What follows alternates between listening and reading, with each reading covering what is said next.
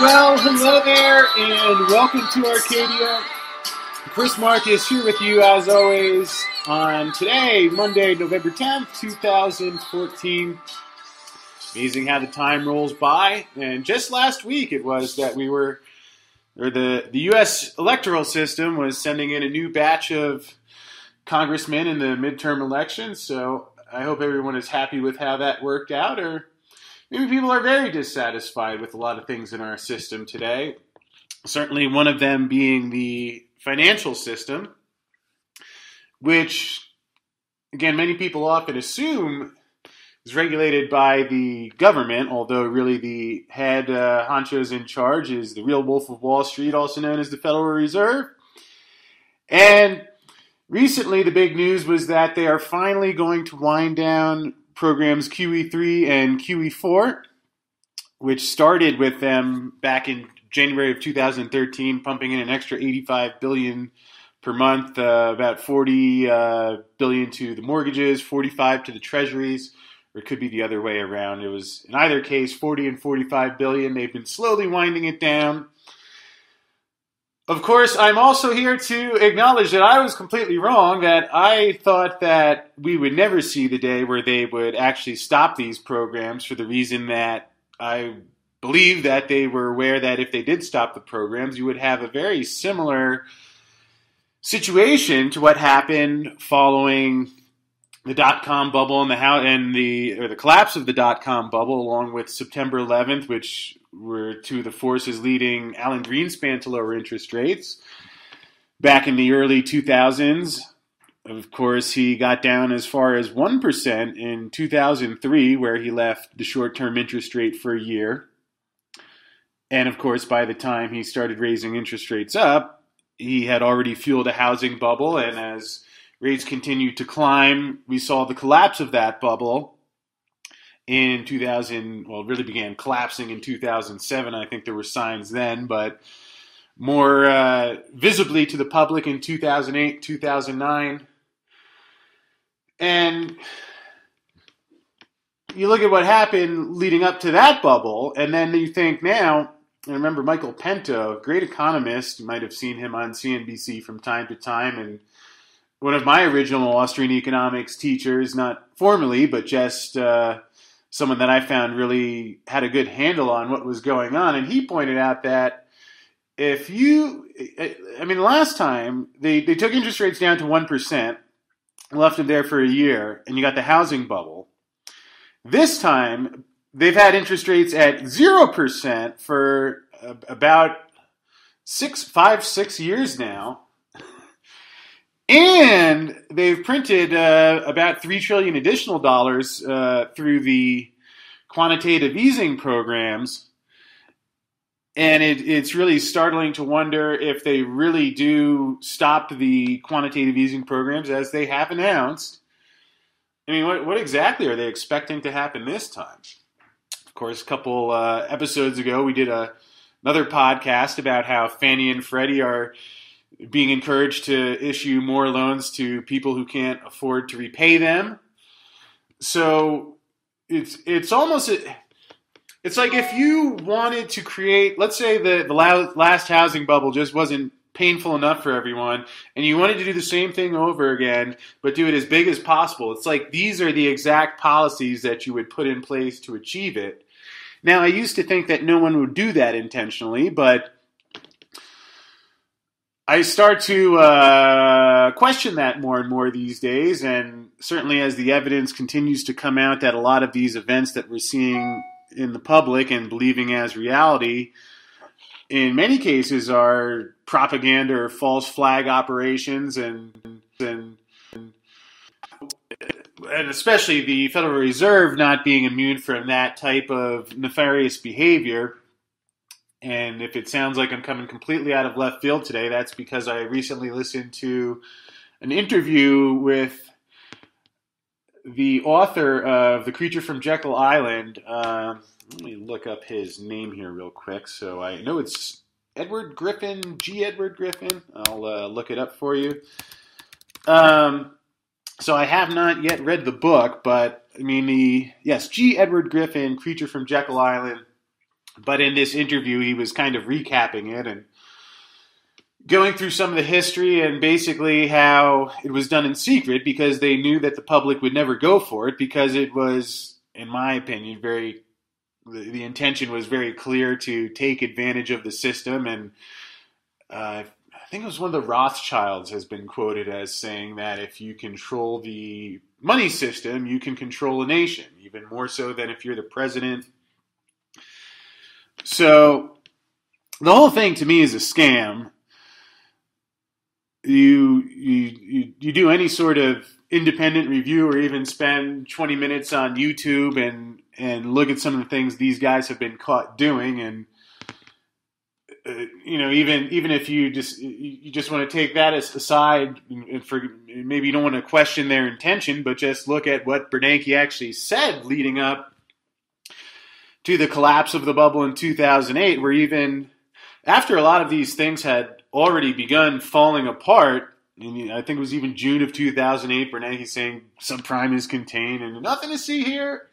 Reminds me of that scene in The Naked Gun where Frank Drebin ends up riding that missile into a fireworks factory. The whole thing is exploding. There's lasers shooting all over the place, and nothing to see here. No, just and that was essentially Bernanke. So whether Bernanke was lying or just didn't understand economics, in either case, we saw what the result was. And, again, I think that the evidence for those who choose to look of what is really the intention behind this group is rather clear. But, whether it's the intention or not, you're getting the same result, and they're doing the same exact thing. So I was surprised that they did announce that the QE programs are coming to an end. And, of course, that would seemingly lead us into a rather volatile period coming up in the markets. When you think about how the stock markets have hit record highs, it's not a coincidence that this has come at the same time that $3 trillion has been printed, which, keep in mind that the banks are the ones that actually get first crack at the money. And in case you haven't ever thought about this, think about this setup. The Treasury wants to spend the money, which they don't have, because they're spending more than they've even collected in taxes. They've scared away most of the foreign creditors, so they're not borrowing anymore. So this is why the Federal Reserve has come into play and been assuming such a large share of the Treasury debt. But again, the thing that I found really can simplify Wall Street is that anyone can always think about the cash flows. I mean, you don't have to know every account and every switch, but if you get the general picture, you can just see how ridiculous some of these things are. So the Treasury issues the Treasury bond, sells it to the Fed. The Fed gives them however many $1 billion, where does the Fed get it from? Now, they don't have money. That's where the printing press comes in, or as Bernanke amazingly even acknowledged himself in one of his 60 Minutes appearances that I'm going to try for a Bernanke accent here. Let's see if I can get this one down. Well, we don't actually print the money. It's akin to printing money, but we just go in and mark up the bank's account on the computer. And it was right there where my jaw dropped. Thinking, did he really just say that? We don't bother to print the money anymore. We just mark up the computer. There's JP Morgan, there's Goldman, extra zero. And I'm thinking, wait, is that really how this works? So the same banks that melted things down, we're just going to mark up their account. And that's, okay, that's a great system. But it gets even better than that, because what he fails to mention is that the Federal Reserve is owned by the banks. So essentially what you have is the Treasury spending money. They issue a bond to the Federal Reserve, which is owned by the banks, that then sells those bonds to primary dealers, which are the banks. So the banks are selling the bonds to the banks. They're selling them to themselves. Of course, collecting a commission along the way, a very nice one if you've looked at any of the recent earnings reports. I mean, this is how these guys, one of the ways that these guys make a fortune. And it's really, it's funny. I've actually been reading Dick Cheney's book lately, so my mind is going and all connecting in all these fascinating directions. But it's really similar to the Enron accounting scheme, and it's worth noting that Congress does not follow the GAAP accounting system that it requires of corporations. So basically, when they called Enron in and everything they accused Enron of doing, they're running a very similar financial arrangement. So, again, the point is, this is how ridiculous and I think the strategy is to just keep people so occupied and, focused on things that aren't as important, which, I hear a lot of people say, like, well, people are worried about TMZ or sports or rock concerts, whatever. And I don't know if that's really the way I would phrase it. I mean, I think it's important that we take a break from these things that are happening. I mean, it's very important to be focused and addressing them and aware of what's going on. So, I think it's good to have, a mix and trying to still find a way to make life fun rather than being overwhelmed by the sometimes incredibly evil things that we see out of the government or these different groups that have power over us in one way or another. So I don't think it's a matter of, other people not being wrong for focusing their attention elsewhere, but in either case, what does often happen is that, and I say this not critically because I used to be one of them, where my life focused on what the local sports teams were doing, and I think that's part of the way it works, that people get distracted. So because if anyone actually knew what was going on, it's not.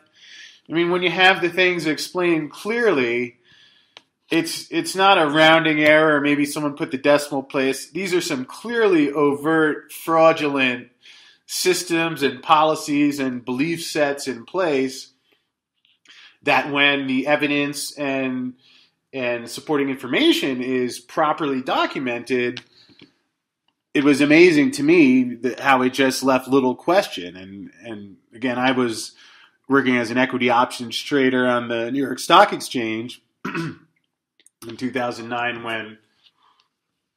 when they launched the first couple QE programs. That's quantitative easing, where they just started printing additional money that's now in circulation. And it was amazing because in some ways it was like now I had been brainwashed myself for a long time, but I mean, imagine even the folks around me, where it's like you could look in their eyes and see that they knew something was off, but it was just being overwhelmed by typical Wall Street response which was almost more look. You didn't even have to hear them say it, but just when I would try and discuss these things, they just look back at me as if, hey man, my wife's happy.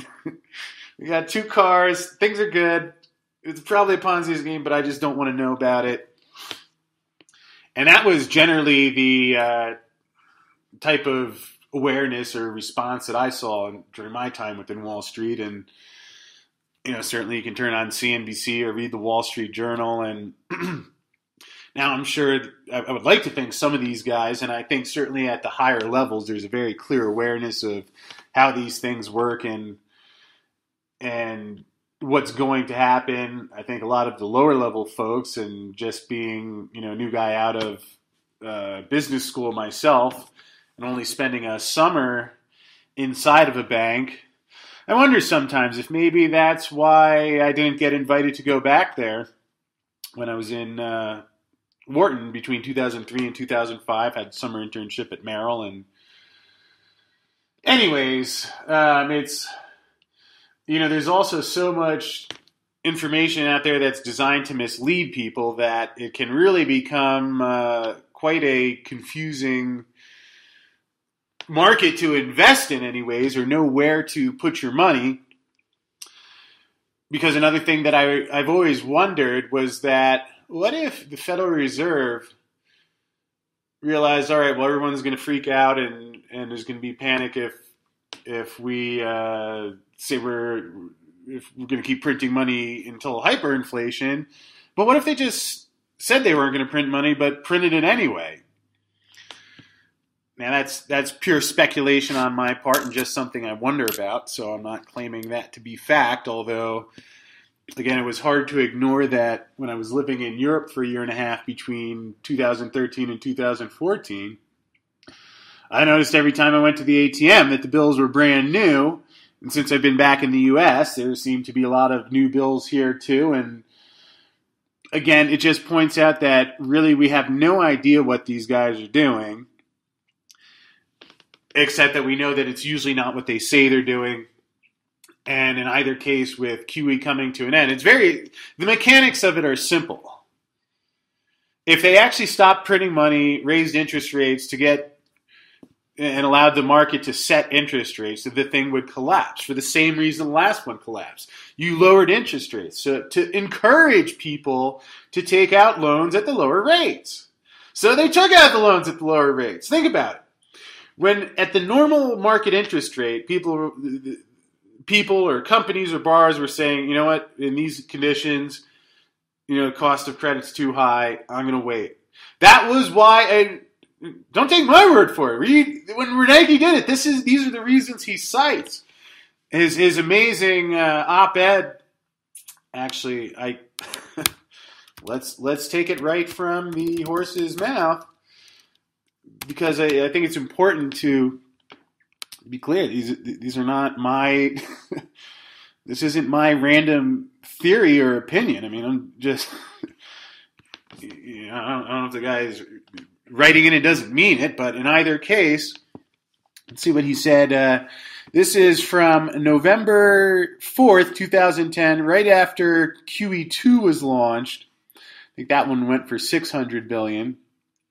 And Bernanke wrote his own op-ed, which he sent over to the Washington Post. You can Google it and find it. And in that, he mentions, in defense of the $600 billion of long-term treasuries they were going to purchase, this approach eased financial conditions in the past and so far looks to be effective again. I'll try and get into my Bernanke voice again here. I'll do my best. Stock prices rose and long-term interest rates fell when investors began to anticipate the most recent action. Easier financial conditions will promote economic growth. For example, lower mortgage rates will make housing more affordable and allow more homeowners to refinance. Lower corporate bond rates will encourage investment. And higher stock prices will boost consumer wealth and help increase confidence, which can also spur lending. Increased spending will lead to higher incomes and profits that, in a virtuous circle, will further support economic expansion. All right. Go read it for yourself. I promise I did not make this one up. I couldn't have thought of anything. Excuse me. I couldn't have thought of anything that creative myself. So really, Bernanke acknowledges that lower interest rates, higher stock prices to make people feel as if they have more confidence, so they go out and borrow and spend more. There it is. His own words. You can find it online. You don't listen to me for it. What do I know? So, yeah, he got exactly what he wanted. The printed money did pump money into the economy, and a lot of it went to the government. A chunk of it went to the banks. Most of it, who knows where it went. I actually watched a clip of Bernanke the other day. In Congress, they were asking him if he knew where all this couple $1 trillion that went to the banks over these past couple of years, where it went. He said no. Asked the auditor. They said no. I mean, they were actually even implying that no one even does the marks on these books. And as a former trader, that's just impossible for me to believe. You have positions and no one's checking the P&L? So there's a couple of Pinocchios involved in this whole arrangement. But in either case, where does that leave us? Well, let's look at a few quick scenarios. before we wrap this one up today. Let's say that they really do stop printing money and they raise interest rates. Well, then you can expect something similar to what you saw in 2008, although I'd imagine would happen on a larger scale. Again, we just heard in Bernanke's own words, the whole point was to lower interest rates. People weren't borrowing money because the interest was too expensive. So he lowered interest rates until it was a rate that they thought, all right, well, this is cheap enough. And now he's saying he's going to raise interest rates again. Well, what's going to happen to loans? Well, he's going to be able to afford them. Okay. So that's essentially what happened leading up to the housing bubble, except now we have a housing, stock market, and bond market bubble. So you're really talking about decades of mismanagement reaching what I believe will be the final break point, because I think enough people became aware to what was happening following this. I think 2008 crash was a big eye-opener. It certainly was for me. I think it was for a lot of other people. Most importantly, I think it was for the foreign creditors. I mean, Russia openly talks about trying to smash the dollar down every day. The Chinese give every indication that they're taking active steps to prepare for that, which is more important than what any of these guys say, because, again, you follow the money.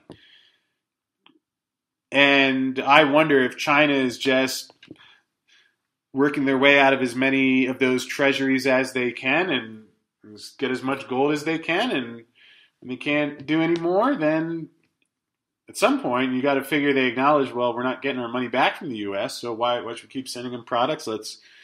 That's what a good trader does. You acknowledge the loss once it's been lost, and you move on. And it appears that's what the Chinese are doing. So, again, who's going to buy these bonds if Bernanke doesn't? Maybe that's why the media is talking about they claim new crisis in Europe, which is no new crisis. It's the same crisis from the last round, but they did the same thing as the Americans. They printed a bunch of cash, and the ECB, stands by ready and willing to buy the bonds, so everyone knows that there's the backstop there, and it incredibly distorts the market. So again,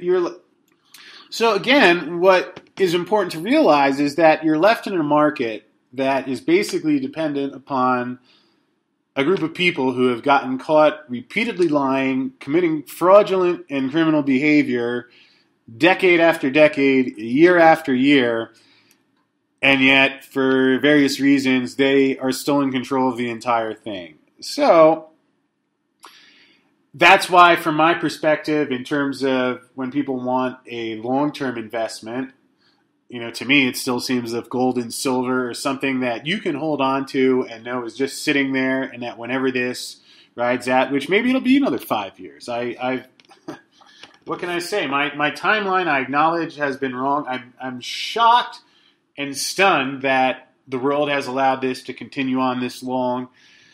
Again, I understand that people might not understand where I'm coming from on that, and I wasn't born with this belief, but after working on Wall Street and studying the market manipulations, many of which people don't see, but who was it? I think it was last week JP Morgan was announcing that they were involved in a new criminal probe for, I think it was fixing currency rates, or it's like almost every other week you see another one of these banks getting caught doing something else, and that's why the non-traditional investments are taking on such higher value these days. And certainly to me, gold and silver seems like the easiest one, because you're going to have liquidity.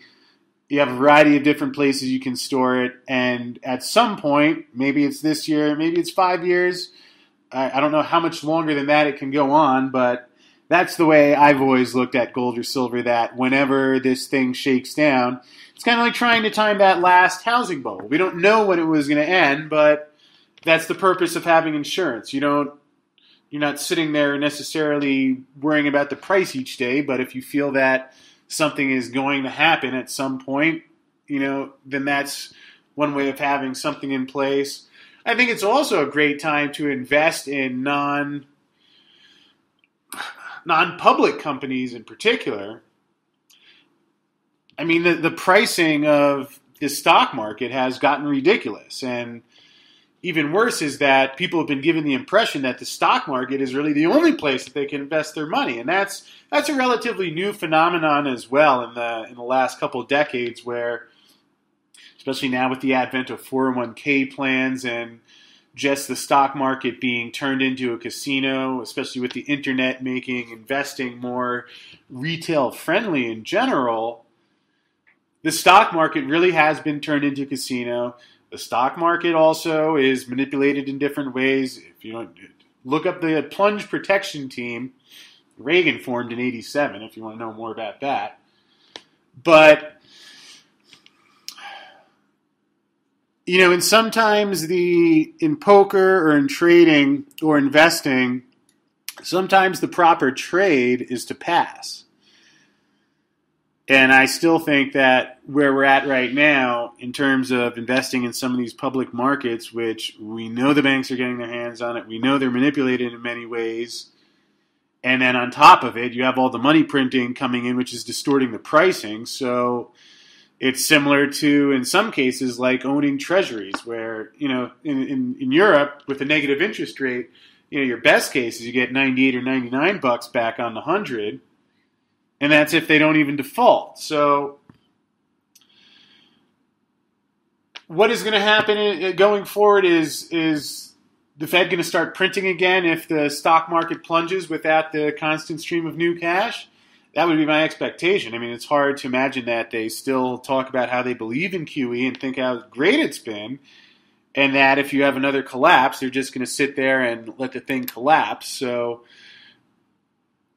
we'll see how it turns out. My guess is that this is a temporary pause in any quantitative easing rather than some sort of finality to it. But that's, again, from the trading standpoint. And I know people often want, the simple pill or medicine or prescription to take that makes everything clear. But sometimes in investing, it's not a matter of just do this and everything is set, but it's really more a matter of understanding the context. And what it really comes down to, a lot of these markets, is how is the Fed going to respond, which is something that we can make educated guesses about. And I think in the long term, we can have a greater degree of certainty. But when a market comes down to what a bunch of bankers are going to arbitrarily decide that could be influenced by who knows which politician, it just seems to be a very terrible public investing environment to me, which is why, the people who have moved towards starting their own business or investing in businesses that will actually thrive in the environment going forward. I have a friend who used to be who's will be appearing on the show shortly. He's recorded some other interviews, but Robert Allen, former broker from Euro Pacific Precious Metals, has gone on to work on a Bitcoin-based project. And I think there's a lot of people that are seeing what's going on, looking for solutions, and are looking for funding. And certainly that's why I've loved being involved in the free market community, because that's really what the stock market was supposed to represent. You have the guy with the idea, you have the guy with capital, you get them together. Now, the stock market has become, and I say this as someone who used to trade equity options, but I don't own any public stock market investments, nor do I have much interest to outside of the mining companies. Again, that is not to say that every public company is bad or that there aren't good deals out there. And certainly if you have expertise in a certain area, like maybe you really know semiconductor stocks better than you think the other people who are trading out there. And what I think is important is that you factor in that there is an increased probability of another collapse similar to 2008. And that's the main thing, that if they really do stop buying bonds and raise interest rates, that unless they're rigging it somehow else, that is naturally going to have to happen. And we can prepare for that. And you can work around that. And if, depending on your own level of trading expertise, these are things that you can take advantage of, and reasons that I continue to research and participate in the mining stocks, or even options on the mining stocks, which are highly risky, and I'm not necessarily advocating anyone else to do. But in this case, it's something I've spent my career studying, and I feel I know well. But most importantly, I'm aware of the risks. And I'm playing, it's like going to the casino, the guy who knows it's rigged but thinks they've figured out a way to beat the house. Or if you're going to play poker, for, again, perhaps a better example. So I don't want to discourage people from investing, but point out that it is a very chaotic investing environment. It's okay to pass. And there are also other people that are trying to find solutions to what's going on that represent some great alternatives to the traditional investing alternatives that I think we've been conditioned to believe are the only game in town. But fortunately, that's not the case. And if you have questions about some more of these avenues, then you can contact us on arcadiaeconomics.com. You can go to our Facebook page as well, which is facebook.com/Arcadia Economics Consulting. Please hit the subscribe button on this page. That way we can make sure that you continue to stay up to date on these things before they happen. Yes, not after this time. And with that said, I hope you're all out there having a great day and feeling good. God bless you all.